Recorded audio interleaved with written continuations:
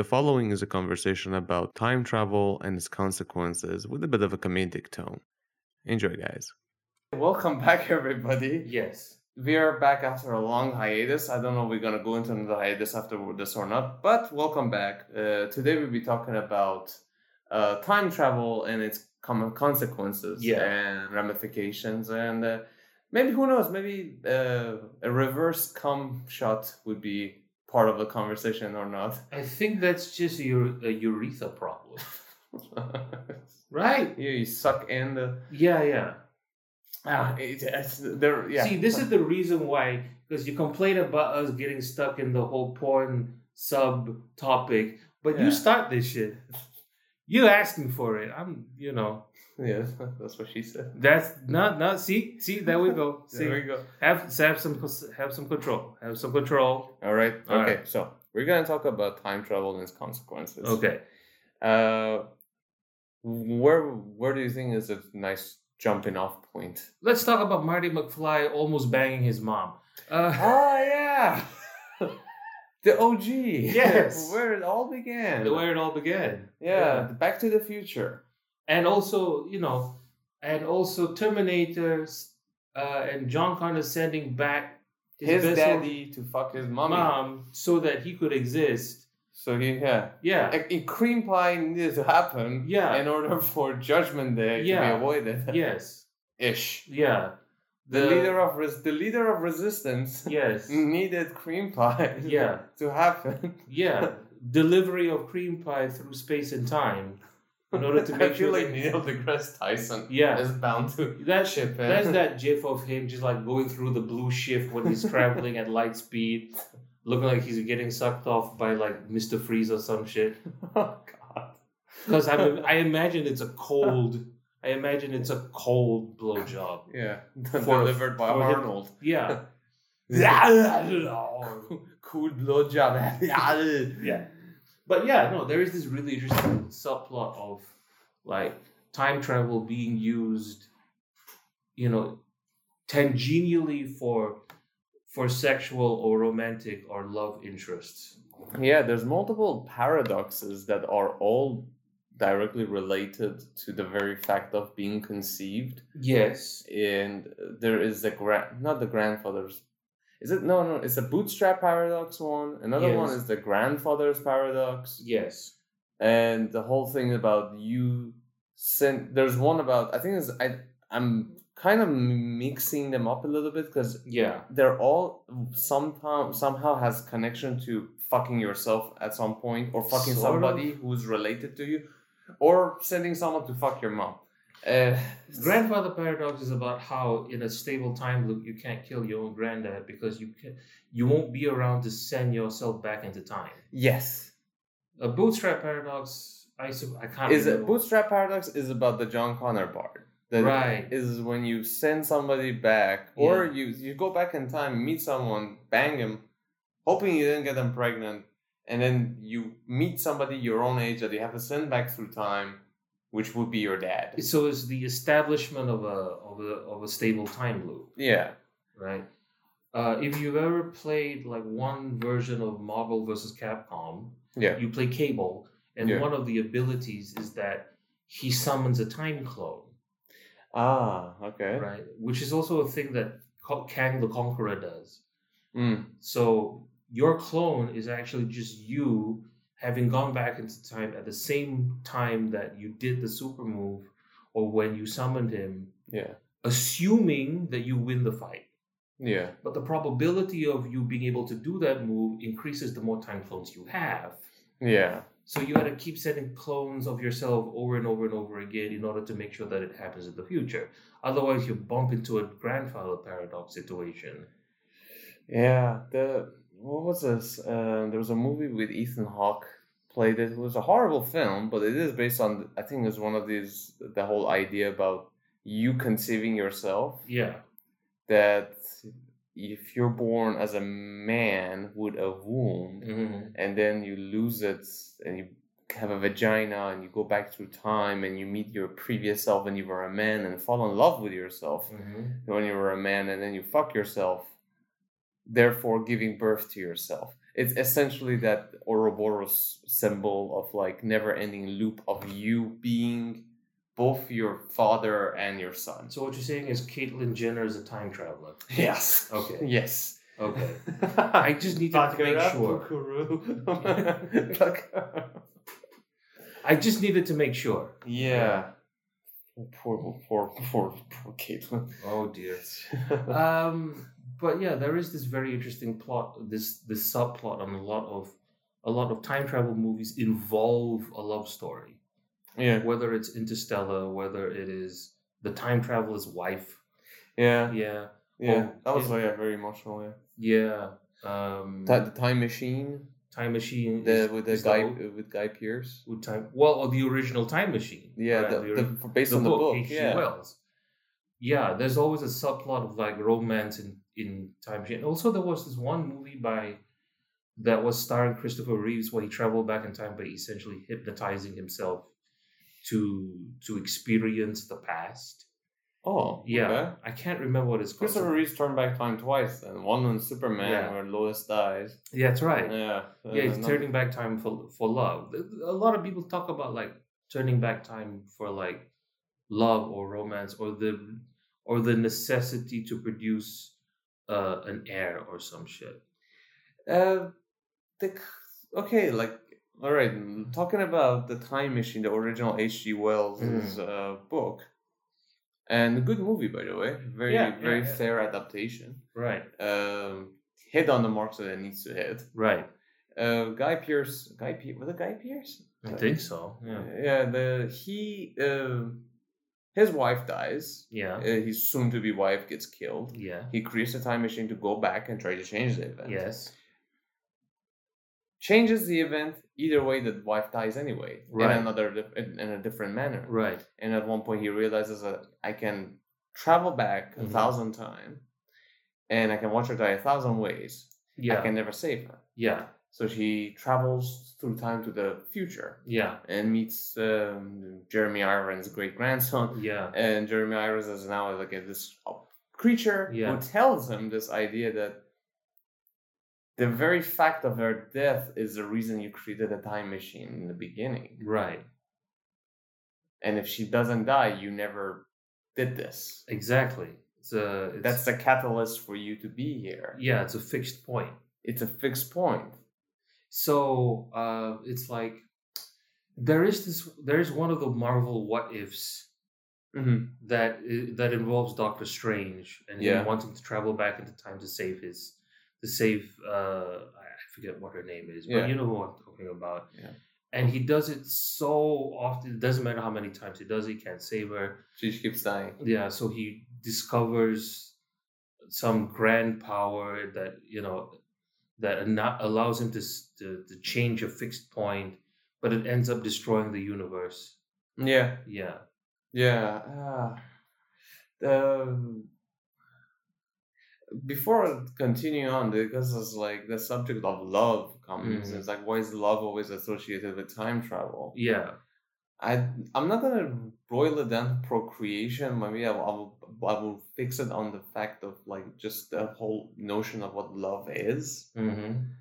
And in Interstellar is somewhat mentioned that Anne Hathaway is in love with one of the scientists who's left before in previous missions. Right. And she want to make a decision based on the concept of love itself. Yeah. And that is the only thing that transcends any other feeling, in a sense. Now, you can look at it and think like that is something that's full of shit. Or you can look at it and be like, okay, why is that the main catalyst? And then you think about it, it's like, that is the reason for any other event to occur for you. I mean, you search for love. Right. So it goes to the idea of like love is a catalyst of everything else that you're going to do in your life, and it's going to be the main catalyst for the Guy Pearce to make the time machine in H.G. Wells. Her death was the catalyst of the whole thing, but love was her death was a trigger. Love was a catalyst. Right. Love was the main source of every action he took on everything from there on. Right.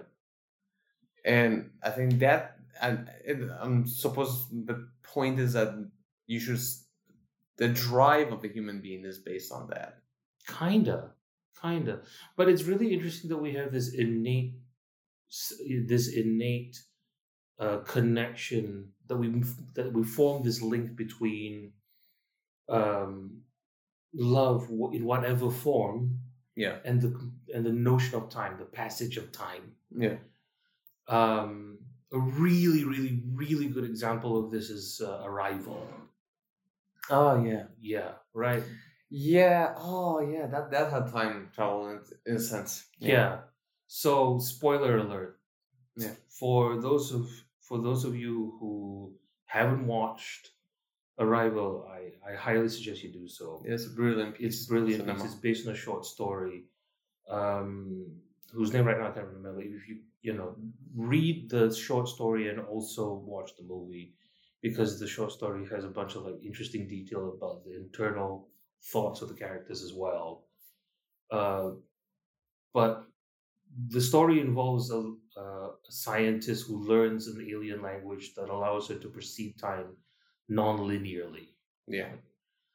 It's based on the Sapir-Whorf hypothesis, a strong version of that hypothesis that tells you how you think is dictated by the language that you know. And it has detractors, but in the case of the movie, learning this language gives you the ability to see time in a non-linear fashion. And she sees time.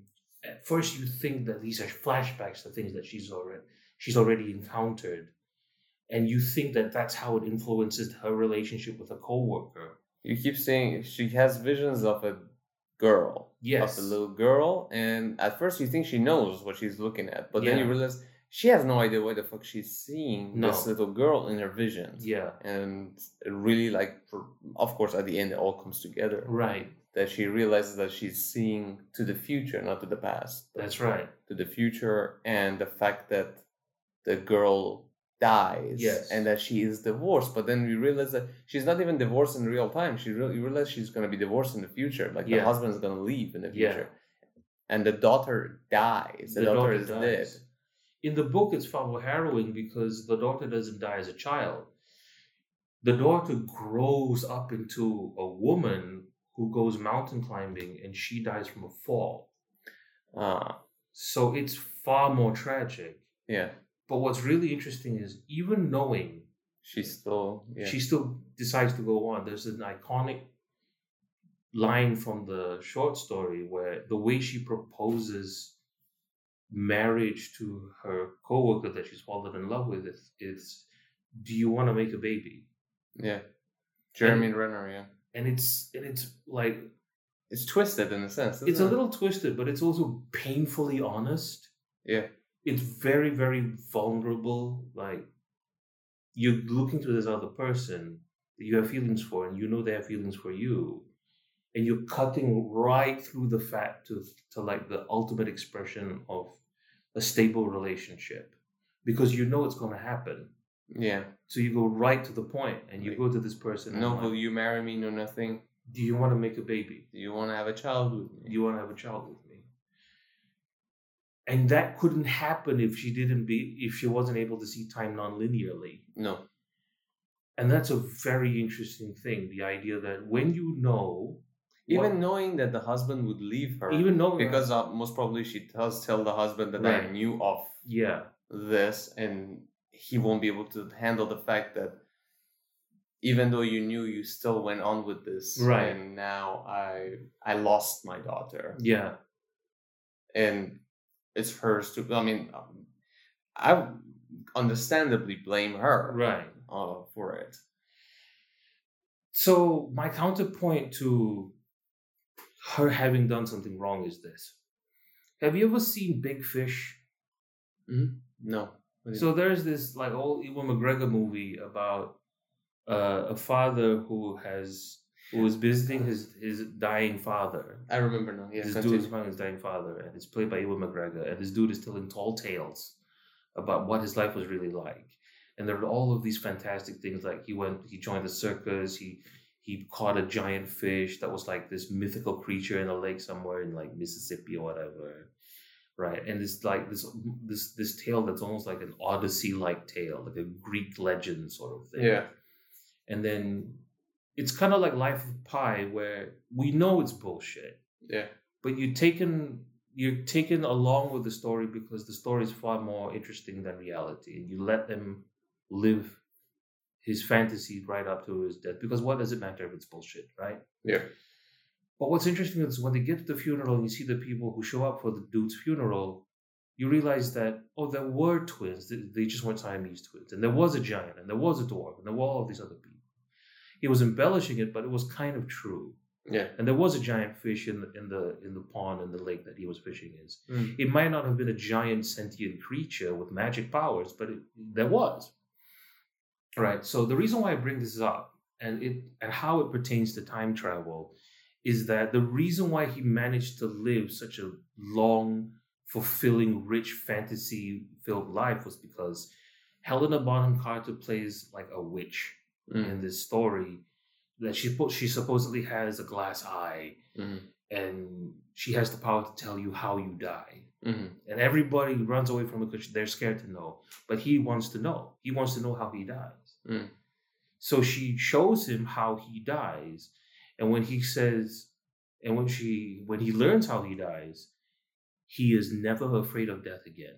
Because no matter what crazy situation or stunt or bullshit that he gets himself into, he tells himself, no, it's fine because I know this is not how I die. So you've been given an access into the future, right? Which is, prescience is a kind of time travel, right? Your mind travels into the future, basically. And because of that, it liberates you from fearing the immediate future. Now, some people would just be dreading the day until they die. Yeah. Like some people, knowing that they're gonna die makes them give up on everything, because what's the point? But this dude, he realizes the little twist. Like, if you know how you're gonna die, you don't have to be afraid of anything until that point. You can do whatever you like to do and want to do and live the life you want to live. So going back to Arrival, you know all of these things are gonna happen. But you also know how good it's going to be when it's good. Yeah. You're still going to get your daughter. You're still going to be in love. You're still going to have this relationship. Yes, it's going to suck, but you know that it only sucks because you had this good life. Yeah. That's beautiful. And it's like the ultimate proof of bravery, right? Because you take on the suffering even though you know. Yeah. But you take it on with your head up and try to enjoy it, actually. Right. In a weird way, you actually try to take it on with grace. Yes. I would suppose that's the word to say. Because we're all gonna die anyway. Yeah. Right. We're all, like, we were talking to a friend who was saying that everybody time travels just very slowly forward. Yeah. And we all know that eventually we're gonna die anyway. We just don't know how. Yeah. And it makes us scared and it makes us worry, and we know what's going to happen to other people, and it might happen to them before we get a chance to figure out what we're going to do when it happens. We've had like friends and family members die on us, and we just never knew how to cope because it never occurred to us one day this could happen. Yeah. But I think that's the reason why human beings associate time, and by extension time travel, with love, because we also associate it with mortality. Yeah. Right. How finite it is. And in the case of those stories where you go back in time to save somebody you love, it's inevitable that you'll fail, because you wouldn't do this if the person didn't die. Yeah. It's a stable time loop. And it's interesting how we also know that tampering with time is probably a bad idea, almost as if you're quite literally living in the past, and we know that's bad for us. Yeah. What was it? I've never heard of a successful any tale that has to do with time travel and somebody going into the past and trying to, especially in the past. Yeah. Now, theoretically, the idea is that you can never, when you make a time machine, you can only go to the back to the point of making the time machine. You cannot go previous to that. So you cannot go to 50s and 60s and all of that. If you made it today, you can, a month from now, you can come back to today. Right. But you cannot go anything further back. That's the logical conclusion. But when you're dealing with, like, say, Back to the Future, when you go back to the past and you fuck everything up, or like I can't remember what this name of this novel was, but somebody goes back in time, steps on a butterfly. I've seen, there was a movie about it as well. A Sound of Thunder or something like that. Yeah, the thing is that the concept is that even the smallest change in the past can have like horrible aftermath for the future. Yeah. And he steps on a butterfly, and almost the end of the world occurs on this front. Yeah. And he has to go back and stops himself from stepping on the butterfly. Yeah. Like, that was the whole arc. That was the whole thing. So we kind of know that, that time travel, going back to the past, is kind of like a metaphor for living in the past, that it's not good for us. Living in the past is not very good for us. We see this in that particular short story / movie. We see this in Back to the Future, where Marty McFly fucks up the future when he changes too much of the past. Oh, well, actually, it was Biff Tannen. Yeah. He stole the almanac and then changed the future, right? And it was a terrible future. So we kind of know that going back to the past is a bad, fucking idea. But we're obsessed with it in a sense. But we're kind of obsessed with it. We're so obsessed with it that there's a couple of exceptions. Number one, when you're trying to preserve the past, right? Like sending the Terminator back in order to rescue Sarah and John Connor. Yeah. Right? Because you know that Skynet is going to be doing it. Yeah. Like there was this actually making the event. Some people go back to make it, like, also like kind of ties with that, like you go back to change something, but then you realize that what you're doing is actually making that thing happen. Yeah. It's a bootstrap paradox. Stable time loop. Another cautionary tale about time travel is Umbrella Academy. Oh, I still haven't got around to watching that show. Well, if you ever watch it, there's a lot of time travel. Yeah. And it's a very convoluted plot. Their powers are kind of tied to time travel in a sense. But again, with the time travel, like love is a huge plot in the time travel. Like one of the characters goes back, finds somebody that they fall in love with, and there's a kid there that when they grow up actually becomes a problem. And they try and tamper with like the assassination of JFK, and it fucks up the universe and all this shit. Right? Again, we know that tampering with the past is bad. With the exception of maintaining the past for whatever reason. Terminator. There's one cartoon show on Cartoon Network called Time Squad. I think I know that. Yeah. It was like there was like a little kid with like a encyclopedic knowledge of history, a large burly dude with a Texan accent that kind of looked like RoboCop, and he was like a meathead military guy, and a gay robot. I don't know why the robot's gay, but he is. Hey, who are you to judge? I'm not. Look, Gaybot is fine. Gaybot is perfectly fine. Was he a giver or receiver? That's the question. He was very flamboyant. Okay. Very, very bitchy robot. But yeah, the whole point of that show was that you got to go back in the past because somehow the timeline deteriorates as it gets older. Yeah. So you got like Edgar Allan Poe suddenly becoming very chirpy and joyful. We got to figure out a way how to make him depressed again to make sure that it's stuff like that. And the second exception to going to the past and changing it being bad, Bill and Ted. Yeah, Bill and Ted Excellent Adventures. Yeah. That's fun.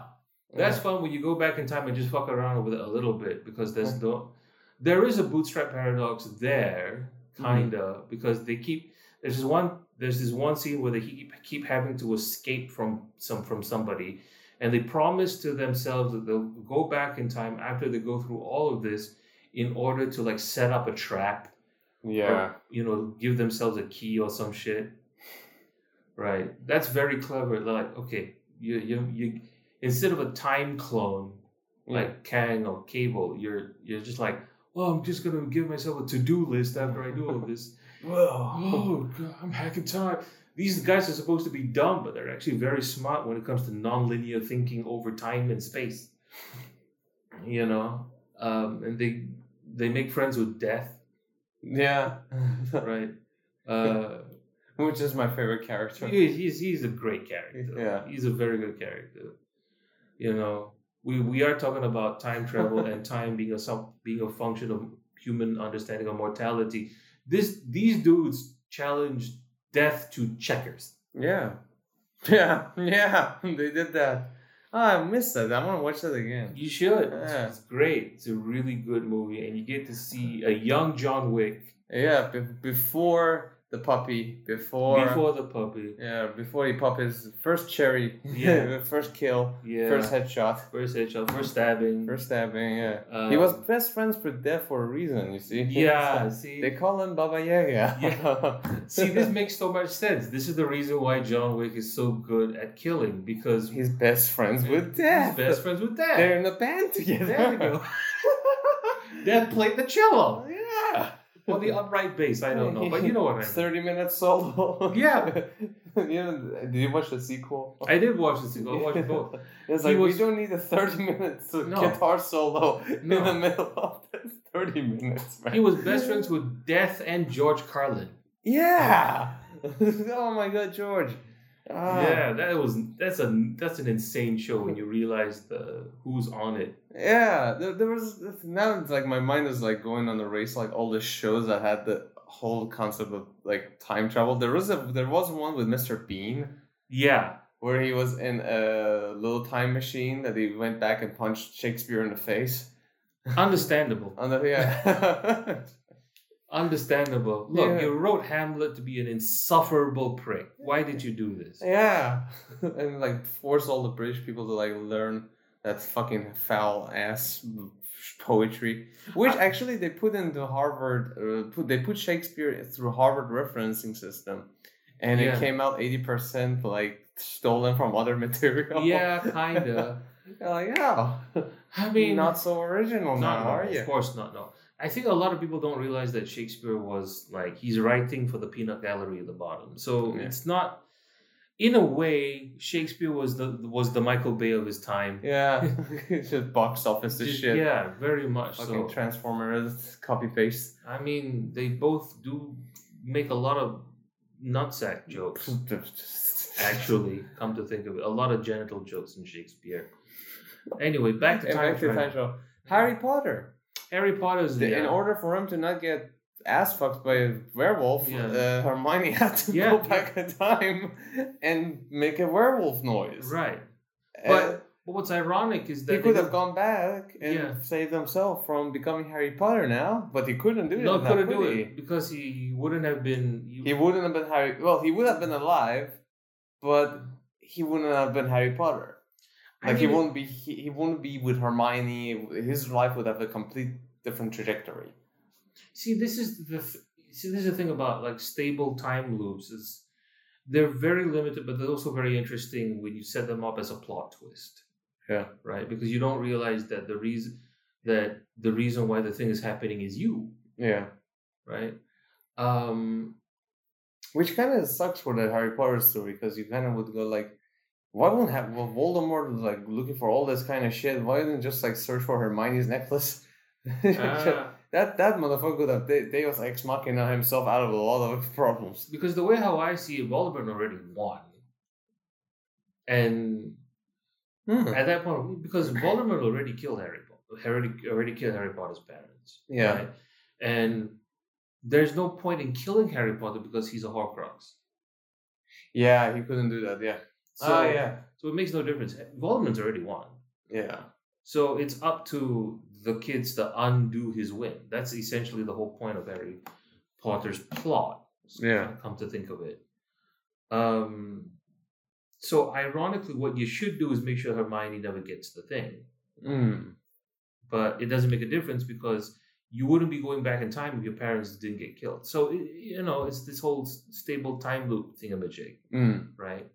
But a really, really good application of stable time loop as plot twist is, have you watched Attack on Titan? Yes, I have. Yeah. Which one? Which episode? Okay, so by the way, I am severely confused by Attack on Titan. I think you should be. Past season 1, it stopped. Past season 2, it stopped making sense. Oh. And I followed up a manga, and I'm like, it stopped making sense as if like, okay, who are the bad guy? Who are the good guy? Okay, bad guys are on Titans, and good guys are Titans too, but there's like a mixed bag of everything. Yeah, kind of. And Eren is I know that he becomes the cause of the damnation, and he knows it because he's seen the future. Yeah. So it was very difficult for me to like piece it together. Well, because at some point, the way how Eren's mind works is that it's a stable time loop, right? Yeah. Because the whole time he had caused his own, all the bad things that happened to him. Yeah. Were actually him going back into time, telling all the people involved to do the things. Yeah. Because at this point, it's sort of like inevitable, right? Yeah. And that's kind of the thing with stable time loops as a plot twist. They're very interesting when you find out.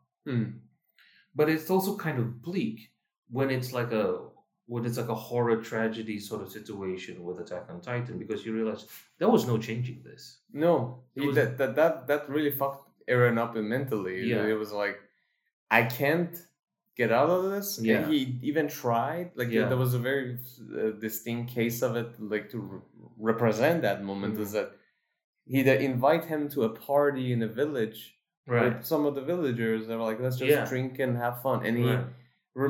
The person who says him to come to the party, and he looks at him and he remembers because he's seen it in the future. Yeah, he crushes him under his feet. Yes, when he grows into a Titan. Yeah, and he's talking to the guy, and he knows that he's gonna die, and he's trying to avoid it, but then he's like kind of surrenders to it. It's like, I can't change this shit no matter how much I try. Right, and that's the tragic part of Attack on Eren. On Eren's like inability to change, like it's inevitable. Yeah. Right. You could argue that Eren was always destined to be a psycho because he was always a very extreme kid to begin with. Yeah, seeing your mother getting eaten, it kind of does that to you. It's gonna fuck you up. Yeah. But it's also this thing of where, the future is the beginning is the past, the beginning is the past, the beginning is the past. It's kind of like what would happen if, or rather, it really is like the type, like Dr. Manhattan, which is another good example. Yeah. Like he can see the future, he can see the past, he can see the present happening to him all at the same time. Yeah. My favorite parts in Watchmen, both even in the movie and in the comic book, is Dr. Manhattan talking about all the things that are happening as if they're happening at the same time. And that's probably what Eren feels like. It's all happening at the same time. And he's accepting it. He's just like, what can you do? Like when he explains to the chick he was with that, you're gonna feel lonely because I'm not paying attention to you, and you're gonna go and you're gonna bang the guy, the owl man. Yeah. And you're gonna bang him, and he's not even bitter about it. He's just he's like, it's just what's gonna happen. It's just what's gonna happen. He is like seen it, and he's accepted. He's not mad. He's just like, The only time he gets mad is that somebody throws him a curveball. Yeah. Ozymandias throws him a curveball. That's right. That's all there is. But even then, it's like bad shit gonna happen regardless. Yeah. Right. Even with Ozymandias throwing him a curveball. It's a really interesting contrast between two ways you can approach fate.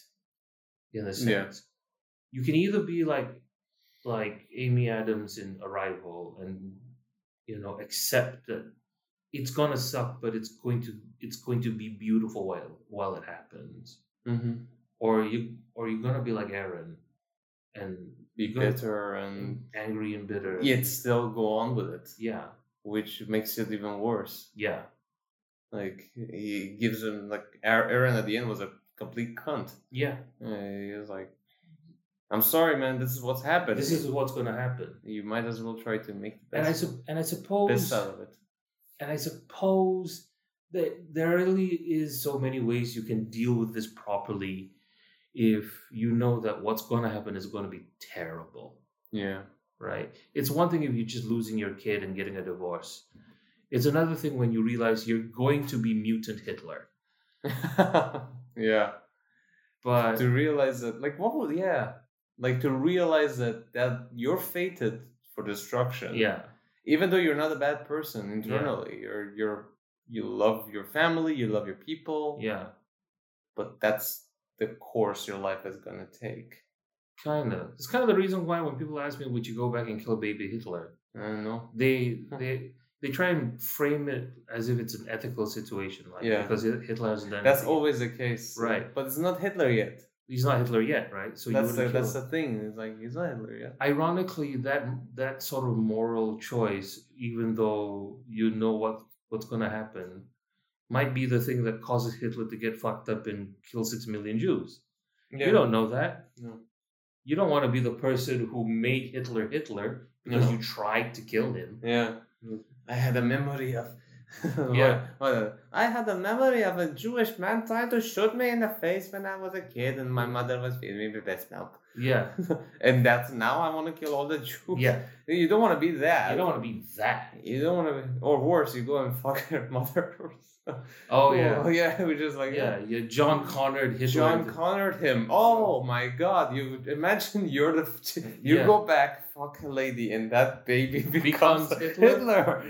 Oh, that's reverse Skynet. That's not great. Oh fuck! Great. I went back to find him. I couldn't. But this lady came and was like, "Hey, you want a good time?" I was like, "Yeah." And then now we have Hitler. Jesus. Oh, that's bad. That's bad. That's not a great way to go.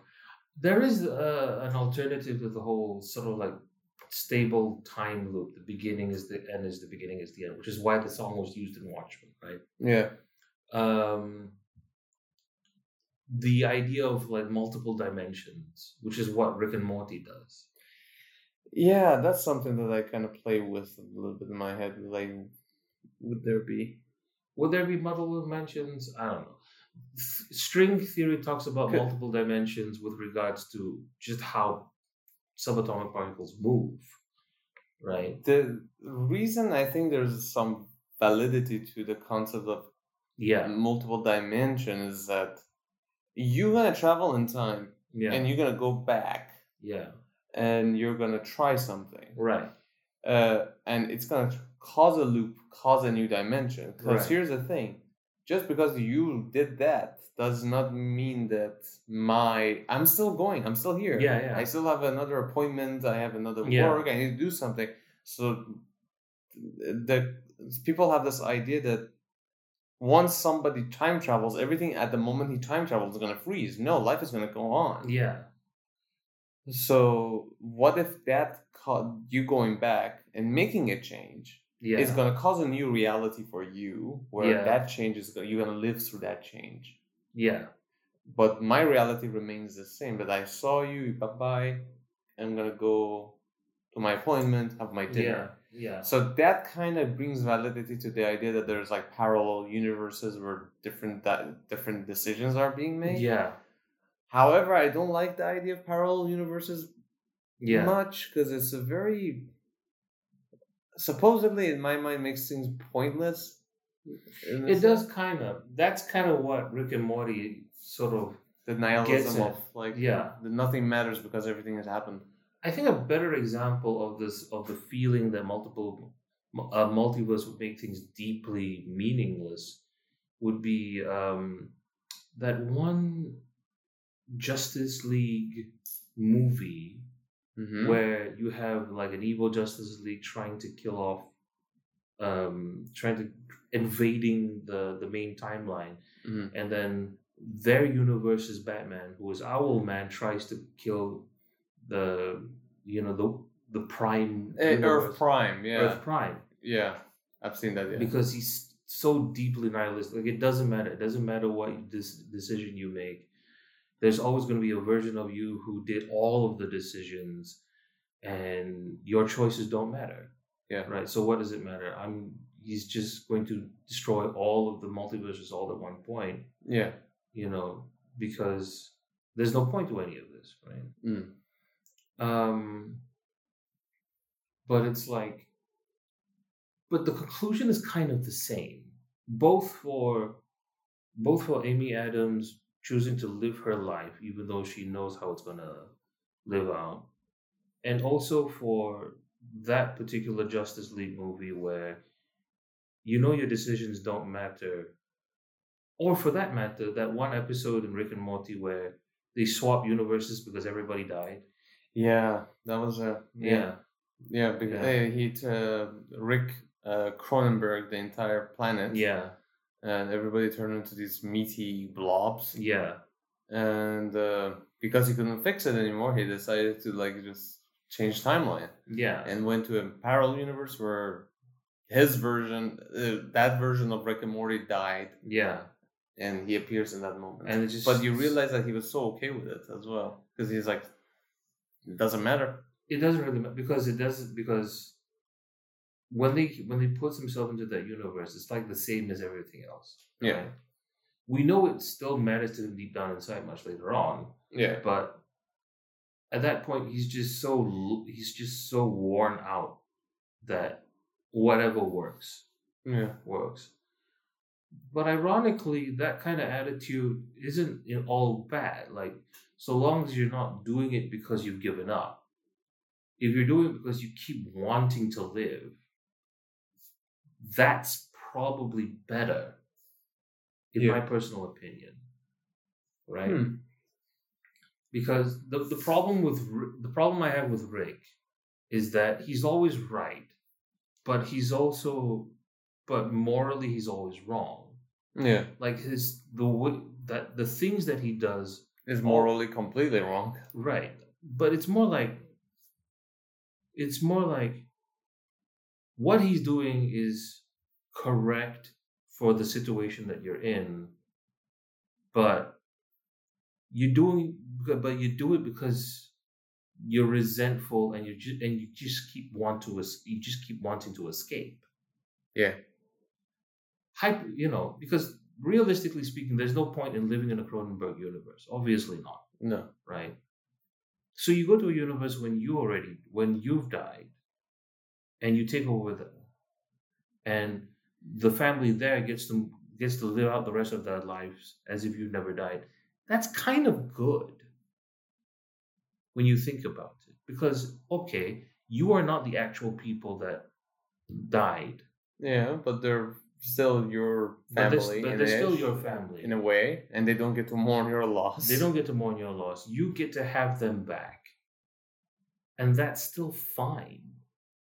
Yeah, because that's what you got. That's all you got. Right? You don't mourn over the fact that the universe or the multiverse that makes things not matter. Because at the end of the day, you're living out your life. Time keeps moving forward. The people in your life keep mattering. We know that the Rick that is in that main universe isn't the Rick that's supposed to be in that universe. Yeah. His real family died a long time ago. Yeah. He never even had Summer. He never even had Summer. He realized that the Rick that we speak with never had a daughter. Never had a daughter. No. Right. He's just this interloper, but he keeps living like it's his real family. Yeah. And at some point loves them as if it's his real family as well. Whether he wants to act like he's too good for it or not, he does. Yeah. Right. And as much as even the writers are trying to make Rick not matter, because this is kind of the problem I have with Rick and Morty. Yeah. They've developed so much depth into the storyline, and yet they still want to make the ending of each episode pretend like everything is just a joke and nothing matters. They have kind of separated from that, which I miss, in a sense, because they really gave a lot of weight to the character of Rick. Yeah. Because of that. Yeah. you do see him as becoming less and less nihilistic. Right. Just because of his bond with the family and all that. But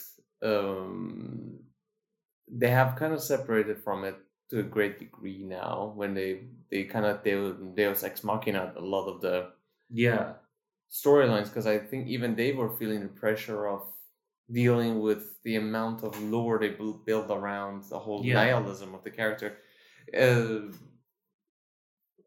The whole idea of like he is a guy who's a super intellect. He can travel through time, which he does once, even though the writers really didn't want to do a time travel. And he knows that all of his actions has been done multiple times. He has no issue doing something morally fucked up. Right. But they pulled out of that kind of a rhythm, and now you have a very much more different Rick and Morty now. Yeah. That does not address that. Yeah. Because I was wishing for a full cycle maturation, or like full cycle. You were waiting for Rick and Morty to have its BoJack Horseman moment. Yes. Right. BoJack Horseman, I don't want to watch that shit because it's like it's too close. Yeah. I know it's gonna hit close to home, and I'm not gonna be able to handle it. Right. I will be able to handle it. It's just that, do I want to put myself through it? No. Yeah. Rick and Morty, I think at one point they decided to abandon all of that weight of philosophical nihilism, which I think was what, number one, it was kind of the zeitgeist when it was at the time. It came out around the same time with the BoJack Horseman. Yeah.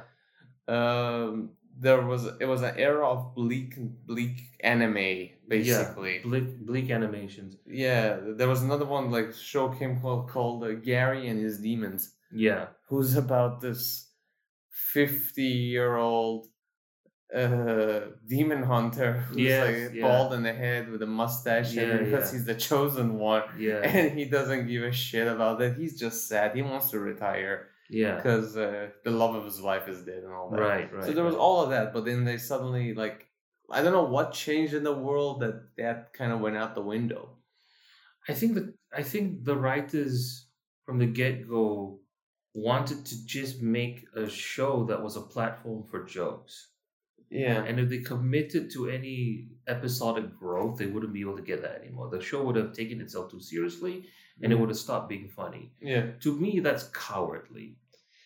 Because you've already put this thing on the path, and now you want to live in denial that everything is a joke and nothing matters. And in a way, the show became like Rick. You want to believe that everything is a joke and nothing matters. Yeah. Yeah. And I think some of us, the audience, became like Morty. Some of us became like evil Morty, and we just want to leave this fucking shit. Right? Yeah. I think there was a little bit of that involved. Yeah. And I think they also felt that. Yeah. Because have you reached the evil Morty part of he goes to another universe? Exactly. Yeah. They kind of felt the pressure of like dealing with all of this lore that I don't think they knew how to fucking wrap up. I mean, they knew, but they kind of just was like, can we be done with this concept of this side of Rick and move to the other part? And my question is, why? Why do you want to be done with it? I know why. You've made a 3-dimensional character for once in your life. I kind of know why. Yeah. It's just it is still cowardly. Yeah. But remember Lost? We're digressing from time travel, I know, but I'm just like making this point on this. Lost. Well, there's some time travel there. Yeah. Lost had time travel. I'm mentioning this just as the arc of the entire story. Yeah. Lost came out as the first season was spectacular. Yeah. You have this insane room for your imagination to take over. Right. With this very mysterious story that you really want to dig into your teeth, and you're like, what's this smoke thing? What's a monster? Who are these people? Why can't they find all of that? Right. They did not expect it to go for 7 seasons. Right. Or I don't know how many seasons they went to. Yeah. And they did not expect to go for this long. So they think it dragged on for so long that in the end you suddenly realize that they were like, oh guys, we kind of have to address what the fuck the smoke monster is. Oh, we make that a fucking concept for Adam and Eve. Right. They had to find something to write. Yeah. You build something for so long, for so much, for so long that trying to make sense of it at the end is gonna be problematic for you. And I think they were trying to avoid that. That's what I felt from it. Because even though like they kind of wrapped it up and they did take their time a little bit with it, but I think if they had gone for another 2 seasons with the evil Morty and all that, and the nihilism of Rick, it would have they would not have the confidence to wrap it up. Then we will have the smoke monster who's a dude kind of a scenario. That the outcome of it, because once we found out what a smoke monster was, and of course the writers did a shitty job at that for sure, we were all like disappointed. We were like, what? The way how I see it is that the writers are so used to writing the characters in a particular way. Yeah. The only thing they can do is revert back to how they were when they were interesting. Yeah. And they can't deal with change. Not really. And they sort of like dread the inevitable, right? Which is what you're not supposed to do. Otherwise, you're just Aaron Yeager. You know, you follow the track logically. You know, you follow the episodic evolution of Morty logically. He's eventually going to change. Yeah. Your girlfriend mentioned that he became less and less drunk over time. That was a very interesting observation. Yeah. Right. She mentioned that Rick is not drinking as much. Yeah. He's no longer drooling at all. Right. So there was a change in there. Yeah. Like even the writers, I'm not sure if they intended for this, but if they didn't, it seems like the story itself was evolving without them. Yeah. As it began to mature. Yes. They could have easily just forgotten to get them to drink something. Right. Yeah. Or they just matured out of it in a sense. Like some of it, probably. But then the question is where do the stakes come from? If Rick is improving, where do you get the adventures, right? Because the only reason he's doing the thing is that he's an unstable human being. Yeah. You know. But then you find other things. You find other reasons to keep shit going, which is what you do when your universe turns into Cronenberg and now you have to take the place of somebody who's dead. Yeah. You keep living. That's the whole point of living in a world where either you know that bad things are going to happen to you or all of the things are going to happen to you. You keep moving forward.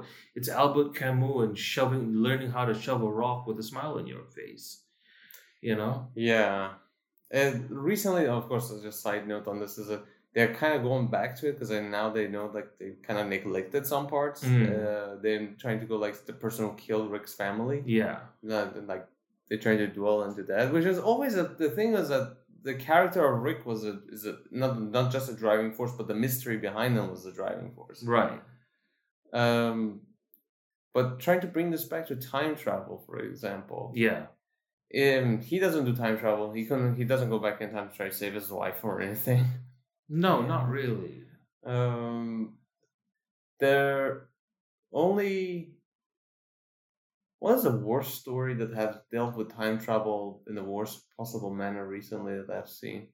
It would be God of War, actually. God of War. God of War? Yeah, God of War. God of War is the only story that I'm looking at now that dealt with the concept of time travel in a manner that, it was fun. It dealt with it as it dealt with it. Yeah. Does it make sense? No. Okay. But Kratos goes back in time. Yeah. Takes the Titans back in time with him to fight Zeus. Right. Okay. And there's no consequences or ramifications to the future of the story here. Right. It's just that Kratos goes back in time with an army of Titans. Right. So that's one story that we could tell. Like, he just looked at time travel as a matter of fun. To just, he goes back, he kills Zeus, and with no touching upon what the future holds for it. There is this sort of notion that sometimes time travel can just be a Deus Ex Machina. That's why the writers of Rick and Morty were trying to avoid it. Because if you open that can of worms, when are you going to really... Well, once you've already established a multiverse, traveling back in time, no matter how hard you try, makes no difference. Yeah. You're just making them another universe, right? Yeah. And we've already established that the Rickverse is a curated selection of universes where Rick always wins out, basically. So time travel is moot. Yeah. In the Rick and Morty universe. So that's not really an issue there. Mm. There are moments where time travel does feel like, does feel like a Deus Ex Machina, like Superman 2 when he goes around saving Lois. Yeah. Yeah. When you think about it, any story where it ends with it was all a dream is basically time travel, because you are traveling back to the point where of waking up at the bedtime. Yeah. Like Click, for instance. Oh yeah. Like, and the reason I was just remembering Kate Beckinsale in her Pocahontas outfit. I mean, there's that, but there's also like this movie had so much gravitas when his dad died in the rain. When he died in the rain. Yeah, it managed to really pull strings on your heart that point. Yeah. And I suppose tonally it didn't make any sense for the rest of the movie. No. But it doesn't have to be. And I think that's the reason why you allowed Adam Sandler to essentially travel back in time to the point where he wakes up. Right? Yeah, to give him basically it's like God or Angel of Death giving him a lesson. More or less. Yeah. It's like, hey, you can still do it. At the end, even he offers him the remote as a gift again. But he throws away. Right. But that's the lesson. It's like, hey, everything you went through? Yeah. Okay, I'll wipe it up. Now you fucked up. That's kind of the thing. Like, with regards to time travel stories where time loop is stable and you live with the consequences of what you do, those tend to be far more better stories. Yeah. Yeah. Have you seen Looper? One of the best time traveling stories that I've seen. Though it does not go with any of the paradoxes and shit. It is amazing. No, actually it does, to be honest, if you look at it. It is a bit weird. Because I still have that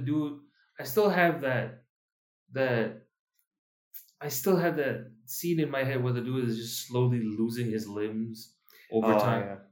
Which is quite horrific. Yes. But you get the feeling that, at some point, if you're cutting off his legs, he's not going to be able to get to the point where he's losing his legs at the time where he's losing his legs.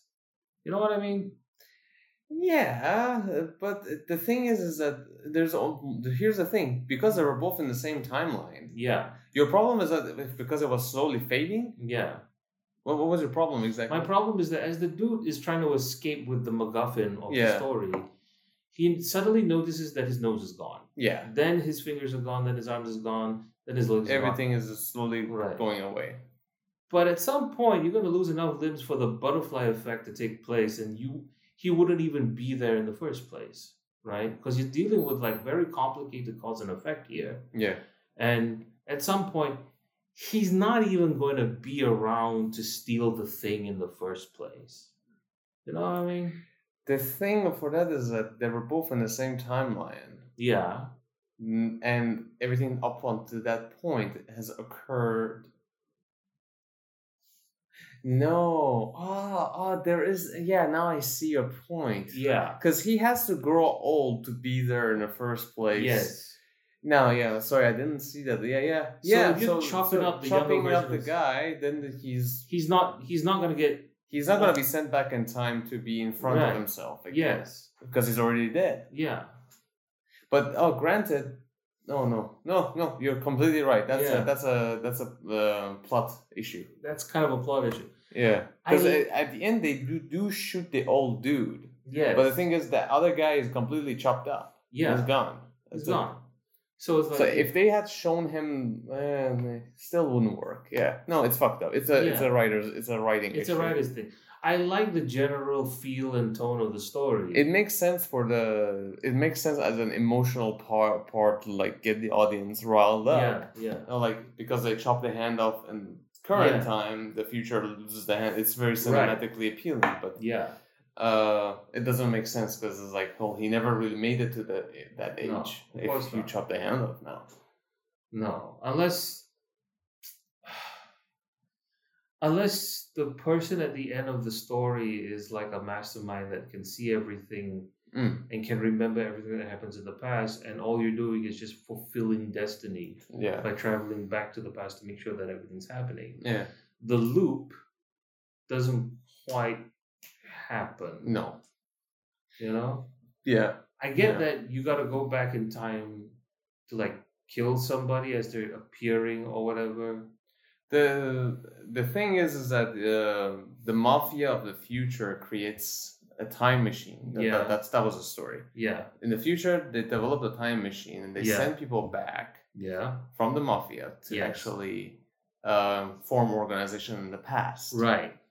And one of the things that they would do also in the future mafia would send people from the future that they want whacked to the past. Yeah. So these people who are loopers would kill them. And because they're in the past, you can trace the body, everything's fucked up. But every looper at one point has to kill himself, kill his older self. Right. His older self would be sent to the past with a hefty reward. Right. And that's something that everybody agreed to do. Right. And that was the whole shtick of the story. Right. Some of the loopers, including the guy who had his nose chopped off and hand chopped off, he failed to kill himself. Right. And his older version was sent to the past and he was about to shoot him. Yeah. And that also goes for Joseph Gordon-Levitt when Bruce Willis was sent to the past. Right. And where the whole plot ensues. But then you kind of have to like look at it like, and then he shoots himself in the chest. Yeah. At the end of the story.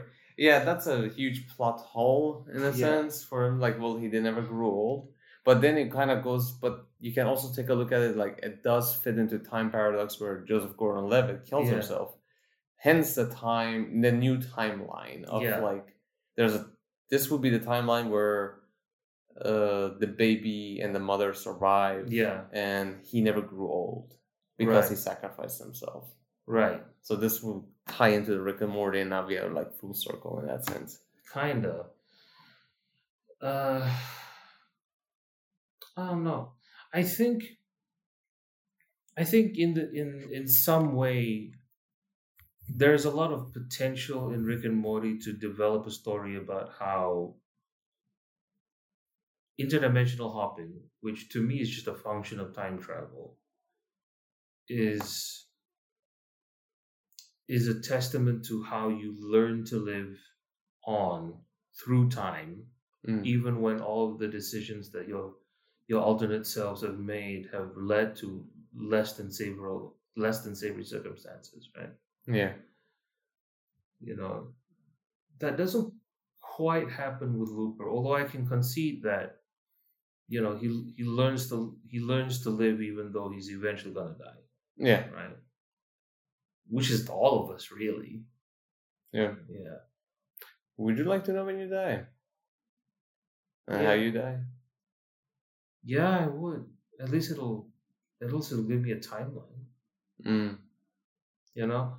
Like, if I knew I was gonna, like, okay, I once met a woman who was like a cast member on like a play I was doing. And she got a cancer scare. Okay. And it completely altered her life. All right. Because for once in her life, she was unbound to all the things that she didn't want to do. So, like, you know, she separated from her husband. The relationship was not good, supposedly. I don't know. Yeah.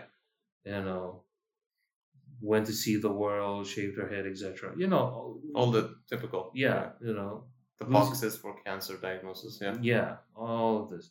Then found out that it was like then found out much later on that, benign. Yeah.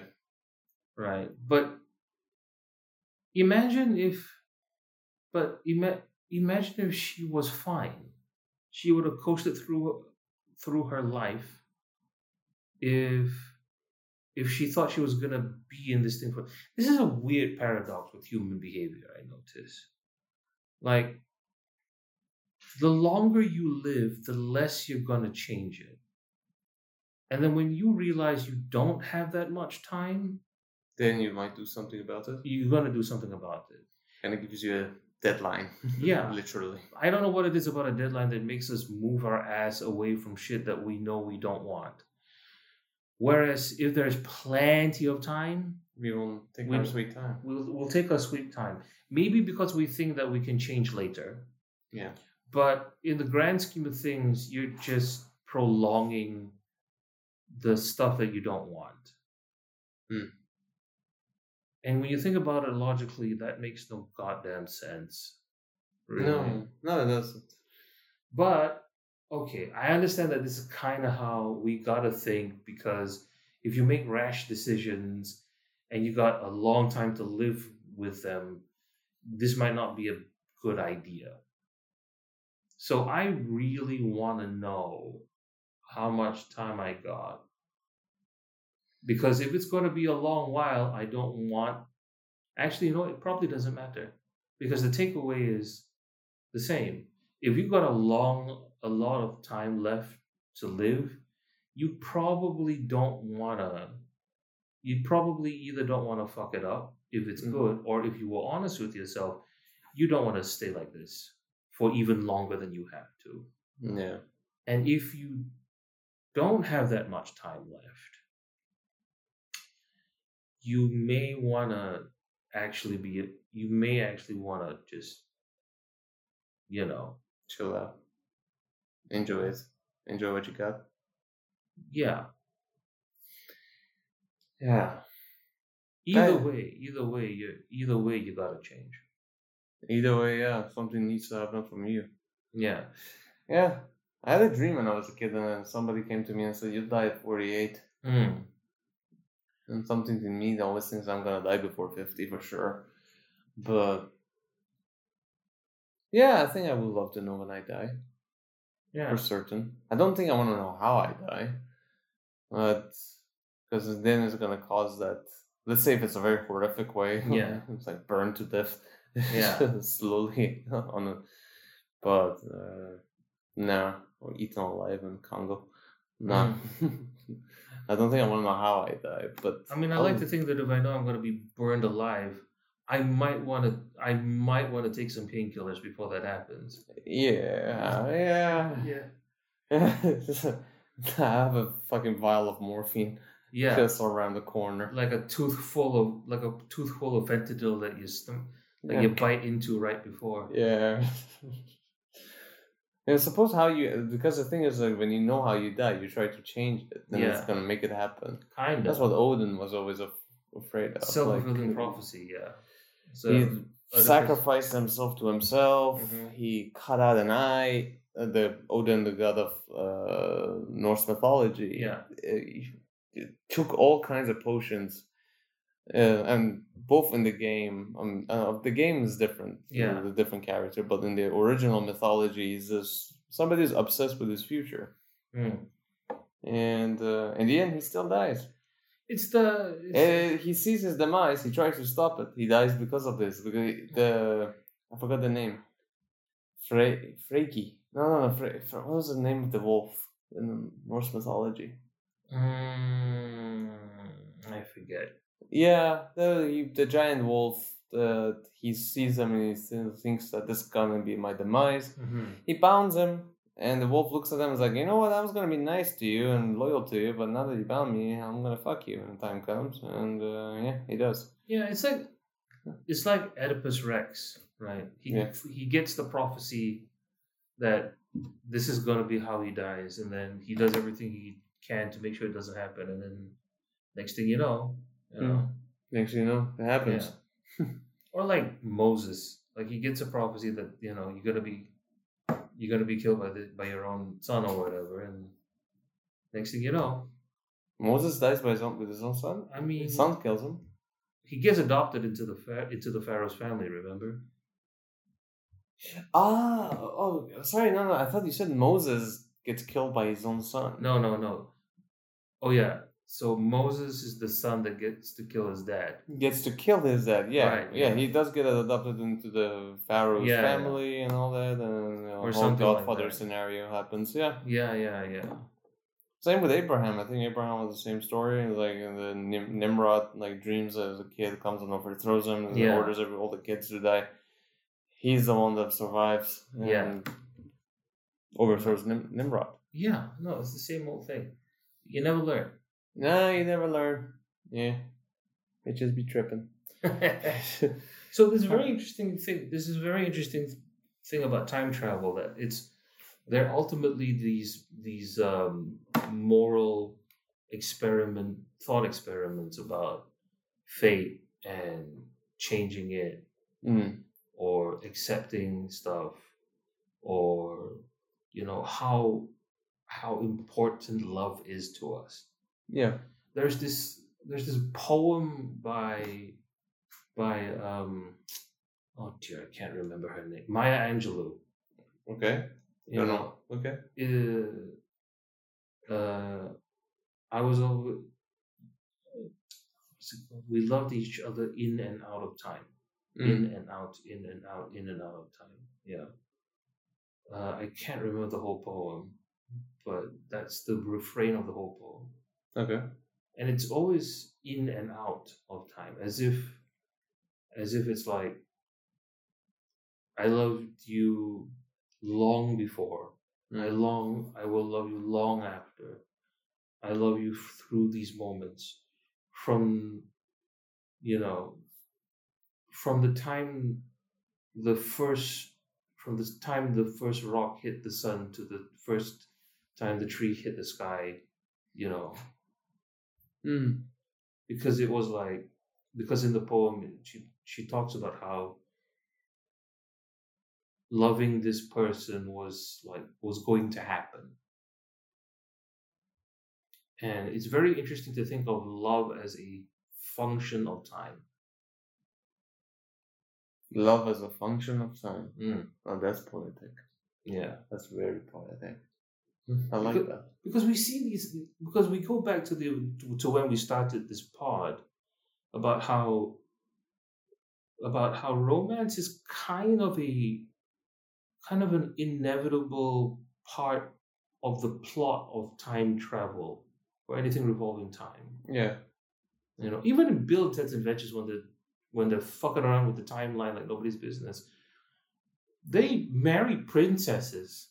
Yeah, and they become part of the band almost, right? And I don't know how they're displacing the timeline this way and getting away with it, but I guess it's fine. It's Bill and Ted. And how all of these other stories evolve, like romance through time, like Back to the Future is the same thing. Almost bangs his mom, but he's trying to get his dad to bang his mom. So Hot Top Time Machine. Yeah, talk about the time travel. Yeah. And you have to make sure your buddy bangs your sister. So your nephew is born? I guess. Yeah, that was it. Yeah, and you had to John Cusack had to sit and be like, all right, go finish it. Oh, jeez. Because they were seeing that the nephew is disappearing, and John Cusack looks at the bald dude, is like, all right, go.